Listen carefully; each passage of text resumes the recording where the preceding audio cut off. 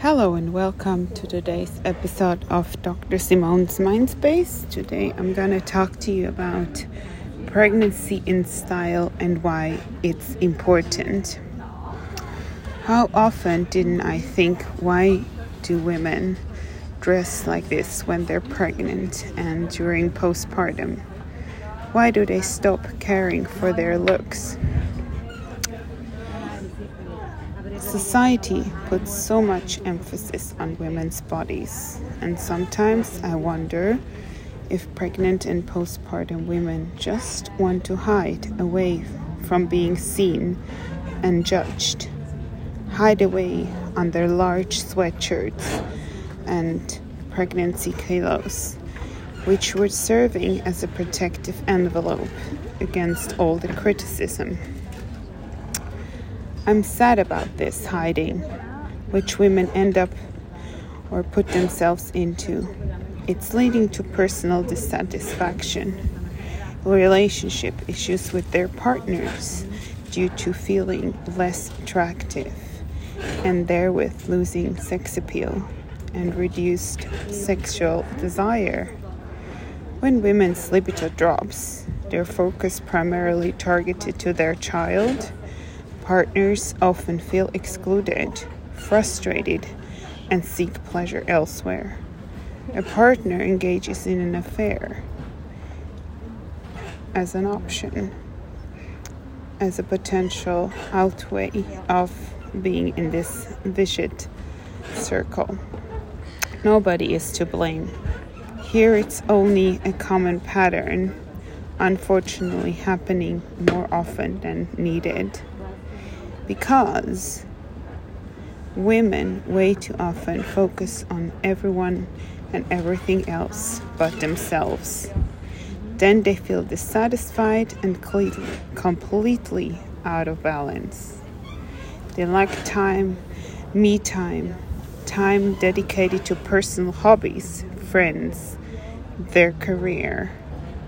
Too often, this lack of focus elsewhere, but predominantly focusing on the nuclear family, the new baby, results in maternal gatekeeping, which is seen very commonly and unfortunately, especially here in Switzerland, way too often.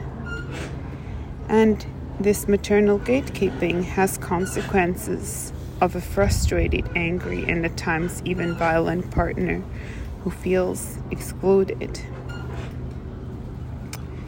There's been very interesting research done in the United States where they've seen that when partners are more included, that they actually become less violent. This has been in families where there was domestic violence an issue. But small adjustments can make a huge difference. For example, take out time for yourself. A date night by yourself, a 40-minute run, a 30-minute massage, a swim at the lake, and a coffee after that. This is exactly what I'm planning to do today, for example, and enjoying the time at the body. An apéro with friends. Anything you love to do all by yourself. And be confident in doing so. Be also confident in your body. Take out the time which is so essential to exercise, especially after having a baby. Exercise is vital and a welcome escape from the new and intense routines. It's the best self-confidence booster and mood booster, and as well health booster. So go out, run, exercise, yoga, swim, bike, many more things, anything you feel like you like to do. Thirdly, feel empowered in your clothes rather than hide away under large oversized clothes. I'm a huge fan of oversized clothes, don't get me wrong, as long as they really are oversized and not just the size you need for your body because you gained a lot of weight that you don't really like, but just been part of a protective way of reducing criticism against you. Stay firm to your decisions. Don't second guess or let yourself be influenced by others and others' comments. You know yourself best. Believe in yourself. Wear the style you love. Don't let others judge the way you like to look and wear clothes.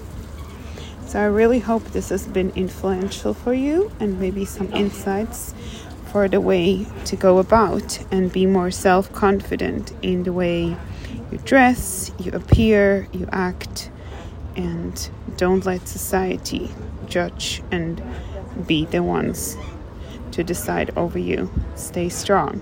Thanks for listening and have a great day. Bye. Take care.